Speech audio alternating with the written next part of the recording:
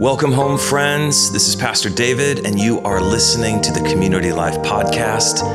We pray this message is an encouragement to help build your faith and focus your life toward Jesus and His way. We also hope that this podcast is an open door of invitation for you to come and see what God is up to here at Community Life. So plan a visit. We'd love to meet you in person. Lastly, if this is your church home or you'd like to partner with us financially, you can do so by visiting madeforcommunity.com/give. Thanks for listening. All right, everybody, on your feet for the reading of the scriptures today. This is from Galatians chapter 3. It says this starting in verse 23. It says, "Before the way of faith in Christ was available to us, we were placed under guard by the law. We were kept in protective custody, so to speak, until the way of faith was revealed. Let me put it another way. The law was our guardian until Christ came. It protected us until we could be made right with God through faith. And now that the way of faith has come, we no longer need the law as our guardian." Verse 26, "For you are all children of God through faith in Christ Jesus. And all who have been united with Christ in baptism have put on Christ like putting on new clothes. There is no longer Jew or Gentile, slave or free, male and female, for you are all one in Christ Jesus. And now that you belong to Christ, you are the true children of Abraham. You are his heirs, and God's promise to Abraham belongs to you." Amen. Grab a seat. Good morning, everyone. So happy to be with you. If you don't know me, my name is David, and I am so excited to be sharing from the scriptures today as we continue on this series, Let Me Explain Why We Do What We Do the Way We Do, where we're taking a closer look at some of the strange or potentially foreign practices we do as the church that in here we might understand, but outside those walls might seem like a whole nother world. Honestly, 95% of our city today is not connected with or actively practicing in a Christ-centered faith community. And so the reason we're in this is because the people that are outside these walls really might not have any idea what's happening inside these walls. So we have to be ready to say, "Let me explain." And we've covered everything in this series from why we go to church every week to why we read the Bible to why we take communion and even why we value membership. Congratulations, new members. This is amazing. And so, And so if you missed any of the series so far, I encourage you to go back to YouTube or hit us up on the podcast on the website to catch up, because today we're moving on to one of the most essential practices of the Christian life of the church, and that is, drum roll everyone, we're talking about baptism. Baptism. So if you're taking notes today, we got a lot to cover and not a lot of time, so let me explain why we get baptized. Let me explain baptism. Now, quick show of hands, who here has been baptized? Anyone? Wow, this is amazing. You don't even need this message today. I love it. I remember my baptism. I was, I think, probably 4th, 5th grade. My dad was a pastor, and so I grew up in the church. I grew up with a really positive experience of the church, with a really great experience of my dad in ministry, my mom and dad in ministry leading this church. Some people don't, but I had a great experience. And so culturally, it felt right, and eventually it led to a spiritual commitment to Jesus. And I don't honestly remember when that moment of faith occurred. I just knew it is, you know? It was never this jump off of a cliff with Jesus moment. It was more like I grew in belief the more I belonged in a community, you know? So anyway, I grew up seeing folks get baptized. And so one day I said, "Mom, Dad, I'm ready to get baptized." And they said, "Okay, great." So a couple weeks later, the big old tub at church gets filled up. I got my shorts and my shirt on, and I make my way into the water. And it was a really beautiful moment. I know, every hand in the air, you understand what I'm saying. It was a beautiful moment, one I'll never forget. But here's the deal. The deal is that even though I knew I wanted to do it and be there and go through this process, looking back, I'm confident that I didn't really understand all that was happening in the moment. I'm confident I didn't understand the full extent to what was happening. I knew it was the next step in that journey of faith. I knew that it's what Christians did. You know, you get in the tub and you get dunked according to our church our church background, but some of its importance and why and what comes next was still a little lost on me, because baptism was the beginning. It was just the beginning of my journey of faith. It reminds me a little bit of getting married, actually. So June 11, 2011, June 18.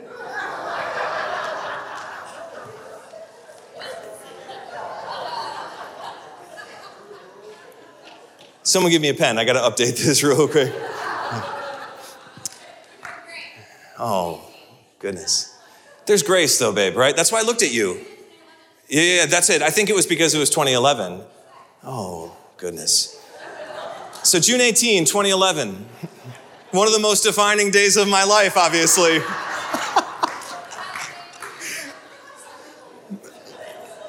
Hold on, let me start that over. Everyone just, for real, June 18, friends. It was one of the most defining days of my life when Rebecca and we made it official.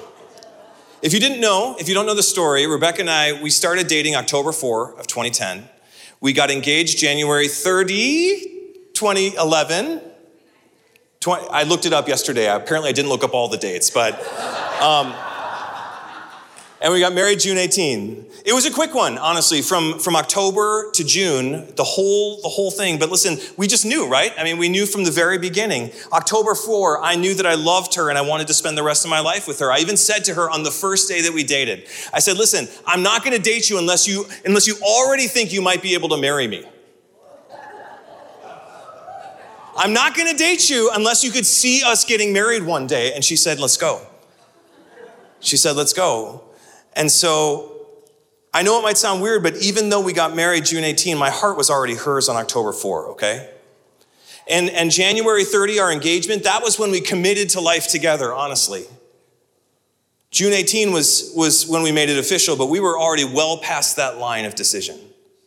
So back to the wedding, I remember standing there. I actually have a little clip for you from June 18. Why don't you hit that for me, Tessa? Since David and Rebecca have made these commitments before God and before all of you, I now declare them husband and wife. And David, you may kiss the bride. Come on, here we go. Woo! Check this out. Here we go. Ready? It is there it is. Privilege to present to you for the first time. All right. The Johnsons. There we go. All right, we're good. Okay, so I remember standing there, okay, knowing it was the right move. You know what I'm saying? I knew it was I knew that I wanted to be with her for the rest of my life, and I knew that I already committed my future to her, but I was still in this moment where I turned around and went, ugh. I was still totally unaware of what might come next. I was totally unaware of what this moment truly meant and what it contained and where it would take us from there. Why? Because the wedding was just the beginning of our life together. Now, what am I getting at? In this life, we all stand at the threshold of moments, life-changing moments that tell a story and project a shift in who we are. Even though we don't always know the extent of that change or where the end of the story will take us, from weddings to graduations, we've got some graduates, to birthdays, to adoptions, to citizenship. We've all experienced change that absolutely changed us, but often took years for us to really see the fruits of the difference. We've all been there in the mystery of these moments, which is why what we're covering today, baptism, is so important, because baptism is one of those often misunderstood moments of decision where the further you get from it, the greater the change from it should be. Just like standing on the altar confessing vows of love and devotion together, baptism is meant to be the beginning of your journey together with God into the great unknown of faith. And this is where we'll be parking for today. So again, let me explain baptism and why we do what we do the way we do. And I know for some of you, this again might seem elementary. We've got all the hands in the air. But what I found is the further you go down this road of faith with God, the more those first steps seem to matter. The longer you're together, the more significant those early key moments become, the more you grow to appreciate them. And so even though this might be a bit elementary, stick with me, because what we're covering today should not only bring focus to our faith, but it should also bring encouragement to keep on going. Amen?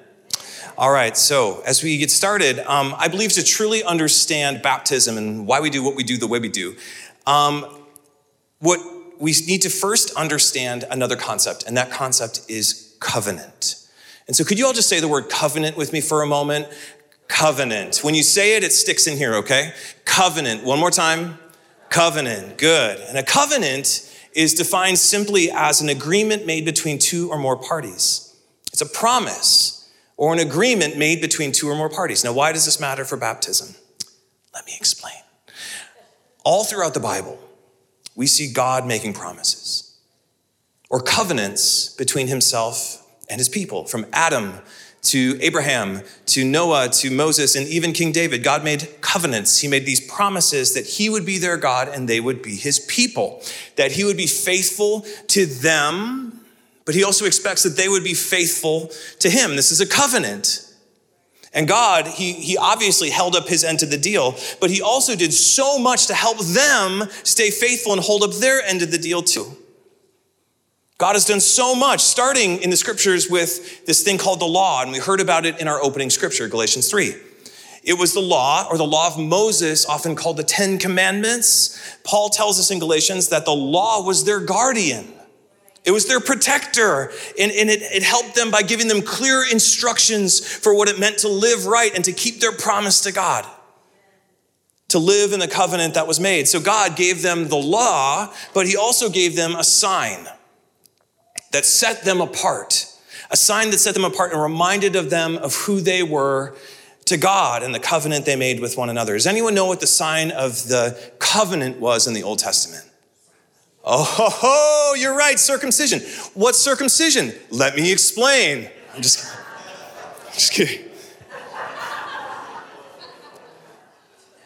So anyway, God made a covenant with Israel, and it was enforced and protected by the law, but it was certified through a sign, through circumcision. And it worked. And it worked for a while. But over time, it soon became obvious, especially as you read the Old Testament, that this covenant, it wasn't able to achieve its eternal purpose because Israel just couldn't live up to it. So God made a plan to take matters into his own hands, and he decided to send himself as Jesus to carry Israel's inability to remain faithful by being a perfect Israel, ultimately fulfilling the old covenant God made and ushering in a brand new promise. A brand new covenant, and we see it again in Galatians chapter 3. Let me read it one more time. Paul writes this in the Old Covenant, starting this in verse 23. It says, before the way of faith, this is Old Covenant, before the way of faith in Christ was available to us, we were placed under guard by the law. We were kept in protective custody, so to speak, until the way of faith was revealed. Verse 24. Let me put it another way. The law was our guardian until Christ came. It protected us until we could be made right with God through faith. And now that the way of faith has come, we no longer need the law as our guardian. And this is where the new covenant kicks in. This is where Paul's getting at starting in verse 26. He says, for you are all children of God through faith in Jesus Christ. Say amen. Somebody say amen. Where the old covenant, which was actually a gift to the world, by the way. Sometimes we look at it as like, oh man, we got to do all this stuff. But the old covenant was a gift. God wanted relationship with us. God gave us all that we needed to do and be so we could live in close community with him. So the law was good. The old covenant, it was a gift, but it was kept by adhering to this law. But now because Jesus came and fulfilled the law, replacing the old with the new, good standing with God, this relationship, good standing with God is now found not in our ability to be good, but by faith in Christ's ability to be great. Verse 27, and all who have been united with Christ in baptism have put on Christ like putting on new clothes. There is no longer Jew or Gentile, slave or free, male and female, for you are all one in Christ Jesus. And this is so good. And now that you belong to Christ, you are the true children of Abraham, who received the first real covenant. You are his heirs, and God's promise to Abraham belongs to you. Incredible, right? Incredible. And Paul, he expands on this new covenant, out with the old, in with the new, in Colossians chapter 2, starting in verse 11. I told you, lots of Bible today. It'll be on the screen. When you came to Christ, you were circumcised, but not by a physical procedure. Christ performed a spiritual circumcision by cutting away your sinful nature. For you were buried with Christ when you were baptized. There it is. And with him you were raised to new life because you trusted the mighty power of God who raised Christ from the dead. Almost done. You were dead because of your sins and because your sinful nature was not yet cut away. Then God made you alive with Christ, for he gave all our sins. He canceled the record of the charges against us and took it away by nailing it to the cross. In this way, he disarmed the spiritual rulers and authorities. He shamed them publicly by his victory over them on the cross. And this is, friends, this is the foundation for covenant, old and new. God loves us, and God wanted to be in right relationship with us. So, old covenant, he said, I'll be your God, but you need to live right. And this mark of circumcision will be a sign and a reminder of my faithfulness to you and the faithfulness I require from you. This is old covenant. Now, when they couldn't get it right, Jesus came, lived right for them, for all of us. So now when we place our faith in him and live under his covering of righteousness, like putting on new clothes, when we come to Christ, new covenant, we experience a metaphorical spiritual circumcision as he cuts away our sinful nature once and for all. By faith, Jesus canceled our record of wrongs and raised us to new life by the mighty power of God. And this is the backstory for covenant quickly. Now, why does this matter? Why does this matter? Let me explain. Back to baptism. So what is baptism? We're going to look at it quickly from two angles. And I need you to take all of that information about covenant, store it into that easily accessible container in your mind, because we're going to be pulling it from it in just a moment. So baptism from two angles. We're going to look at it from the literal and the practical. First, literally. At 30,000 feet looking down, as most of you already know, the physical act of baptism is essentially a person going into the water, going under the water, and then coming out of the water. Simple. It's an act, it's a concept that has been practiced now for thousands of years, both in and outside of the church, both in and outside of the story of Israel. In fact, this word baptism that we use, it comes from the Greek word baptizo. Baptizo. And baptizo translates to mean to clean by dipping or submerging, to wash or to make clean with water. And this word baptizo was often used throughout the first century by people in the textile industry. Isn't that interesting? So when these folks needed some new fabric, they would, to dye it and to form it into different colors, they would take raw fibers and baptizo the material to clean it thoroughly first so it might emerge ready to take on new color. Cool. So this is the literal definition of baptism. It's the dipping, it's the submerging of someone or something into water. Now, bringing it down to earth, practically, what does it mean? Three things. Three things in the scripture we see that baptism is a ceremony, baptism is a story, and baptism is a sign. So if you're taking notes, write that down. Baptism is a ceremony, it's a story, and it's a sign, starting with ceremony. Baptism is a ceremony where someone goes into the water, goes under the water, and comes out. But why? But why? What does it mean? Why do we do it?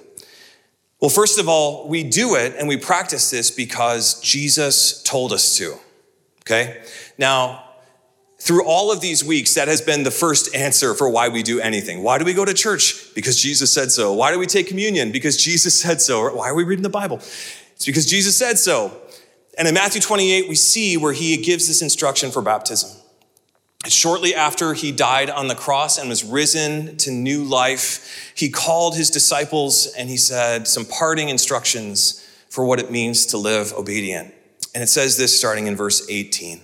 It said that Jesus came and told his disciples, "I have been given all authority in heaven and on earth. Therefore, go and make disciples of all nations, baptizing them in the name of the Father, the Son, and the Holy Spirit. Teach these new disciples to obey all the commands I have given you, and be sure of this, I am with you always, even to the end of the age." So there it is. Go and make disciples and baptize them in the name of the Father, the Son, and the Holy Spirit. This is what's called the Great Commission, or the great sending on mission for God's people from here till heaven.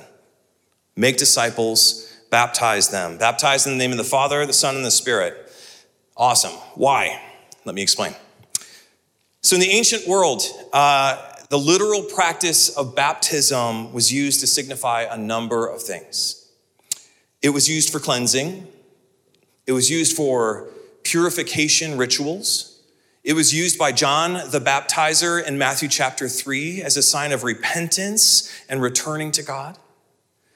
But it was also used, and this is the instance today, it's also used as a means of public initiation.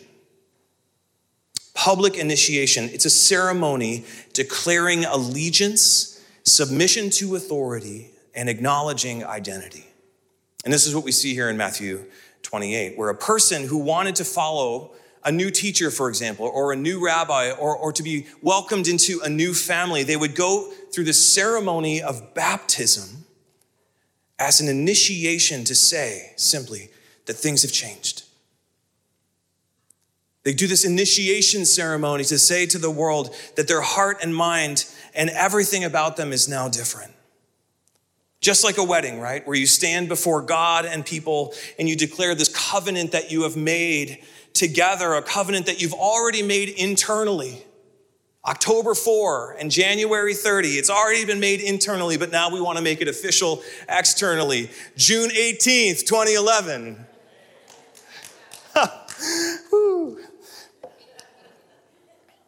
It's a covenant that you've already made internally, ceremony, initiation. But now you want to make it public, officially, externally. And this next part is really important. I need you to understand that the ceremony we're talking about of initiation, this baptism, isn't the act that saves you. Baptism isn't your moment of salvation. No, baptism is simply your first step of salvation into faith and obedience. Baptism is biblically meant to be the beginning of your faith journey.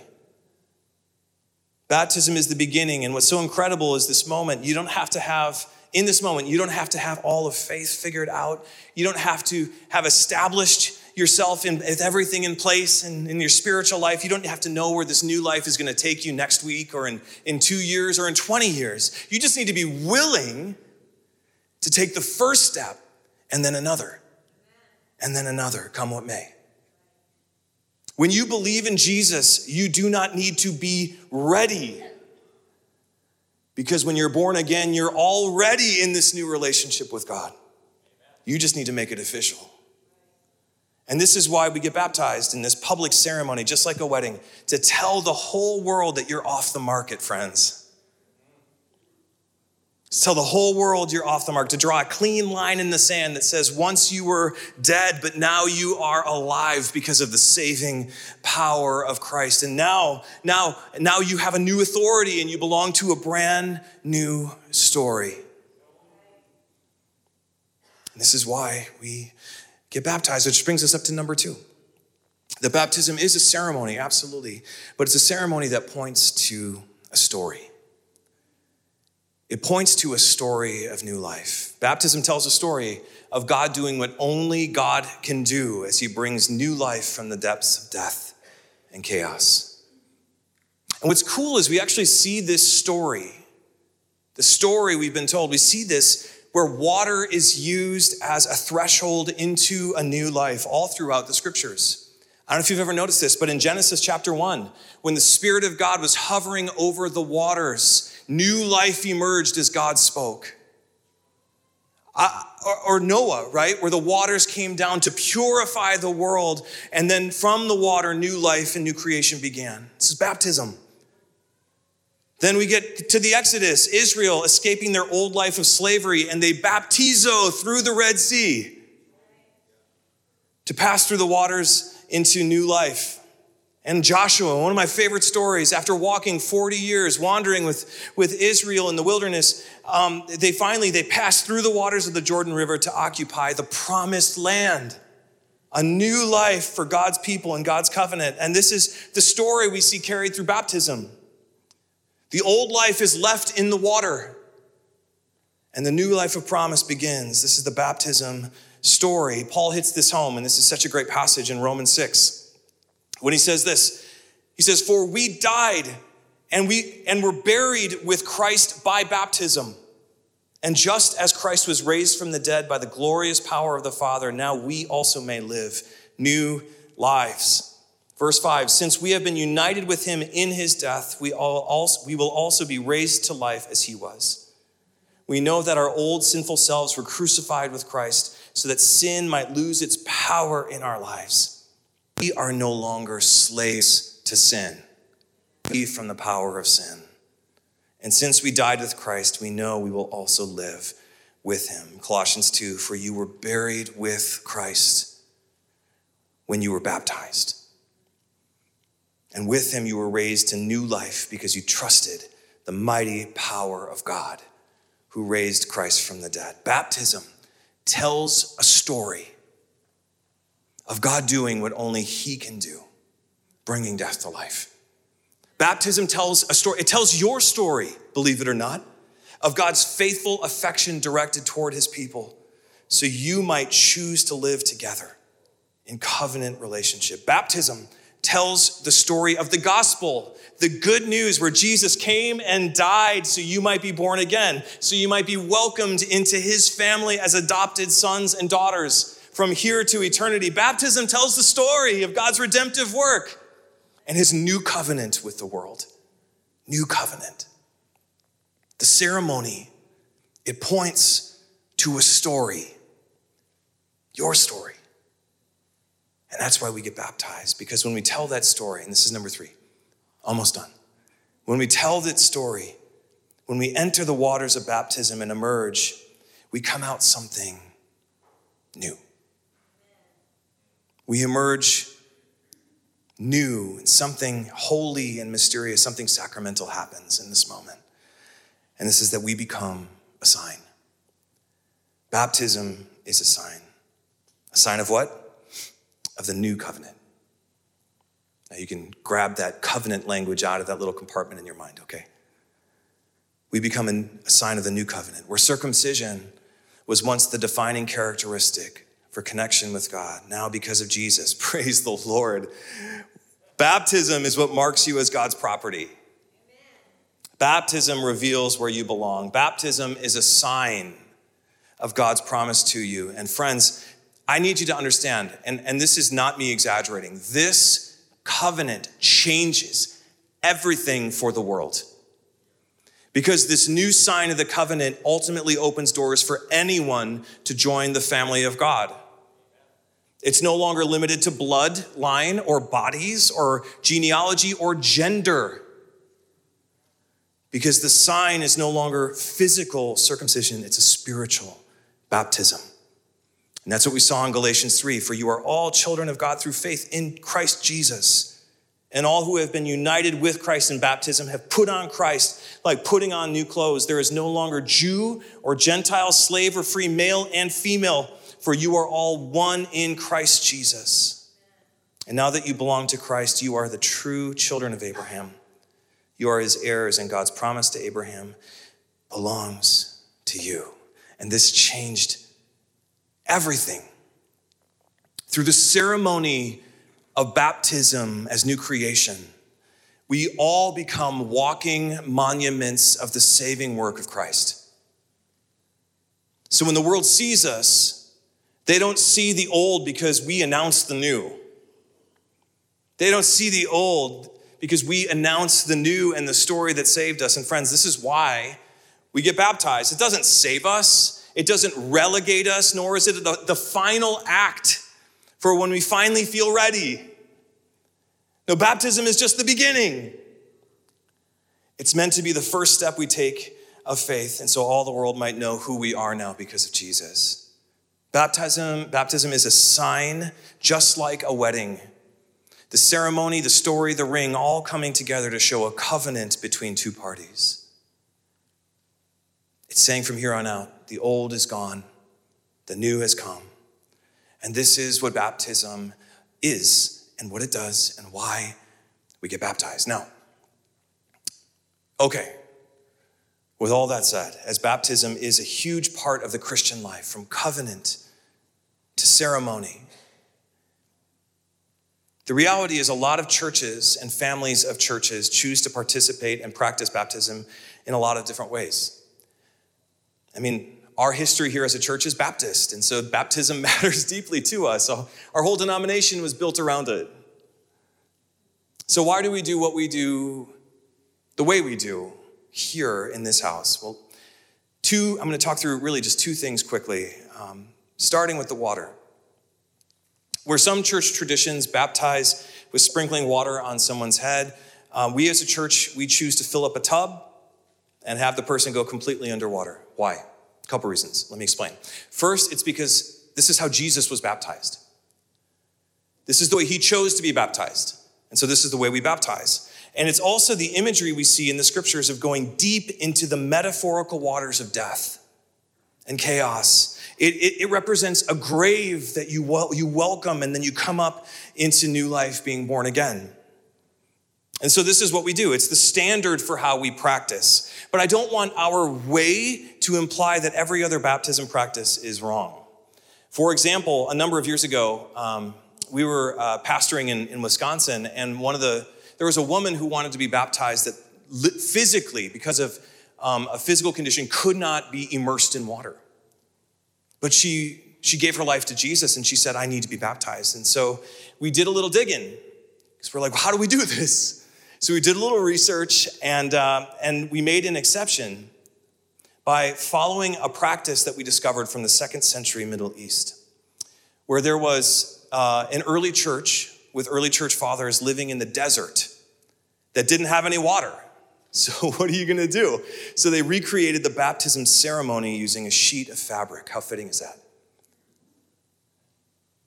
So what we did is we sat her down and we covered her with a sheet, which symbolized death, and we pulled it off of her to represent being born again. And this wasn't our idea. This was almost 2,000 years old.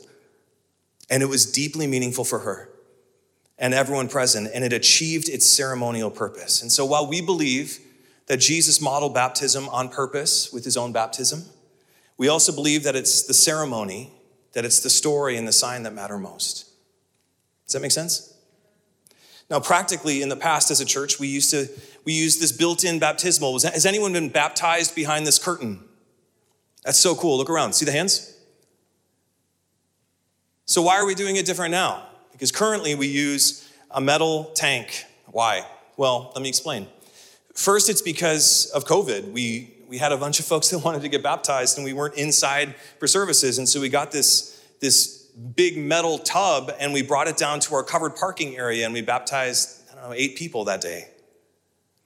We also liked the flexibility, honestly, of having it in a tub where we can baptize wherever we want to baptize, or even being able to travel with it. I mean, we aren't cemented into this practice. One day we might go back behind the curtain. One day we might go to Robert Thomas's pool. Where are you, Robert? Does that sound good?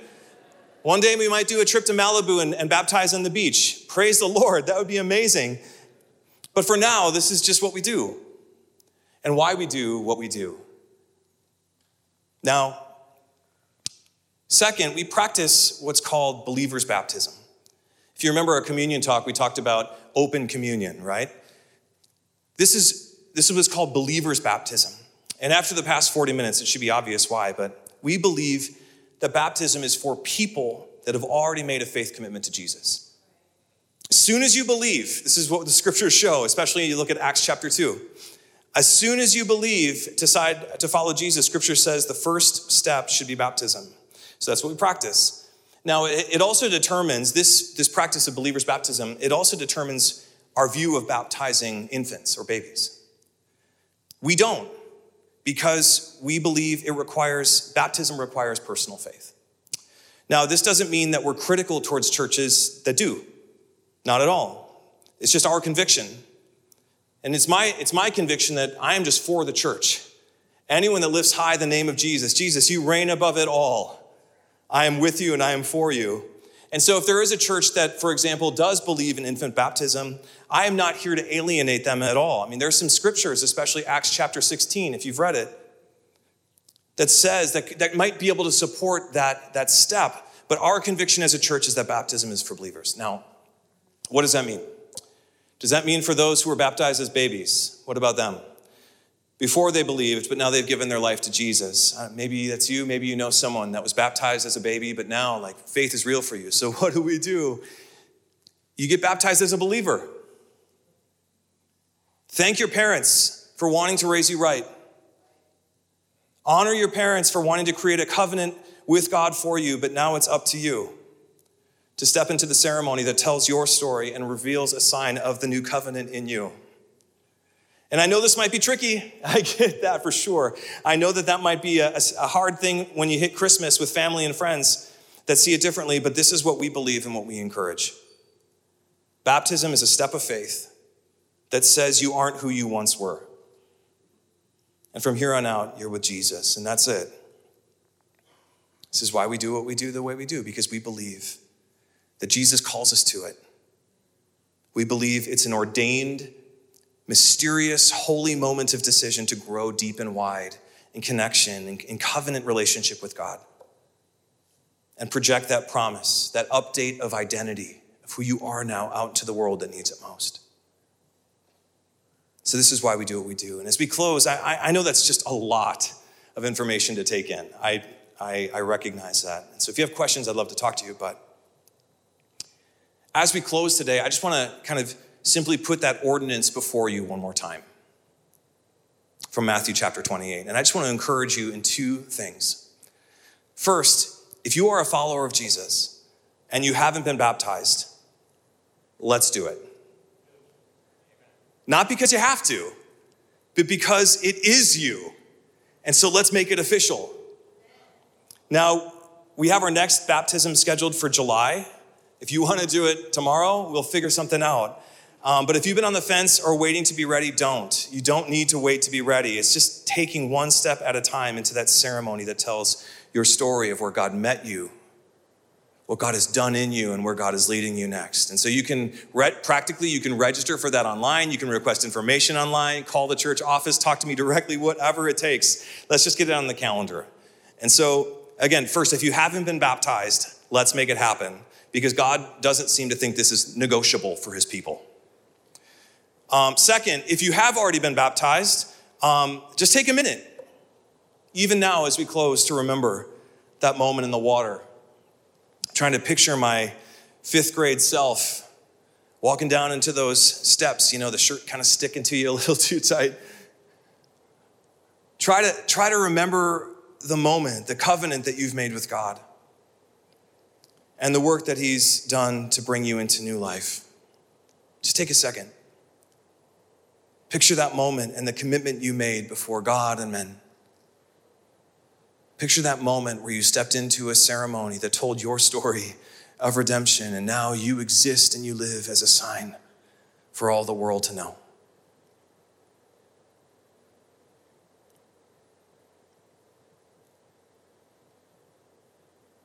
Now let us continue to live as people of the covenant revealed through baptism.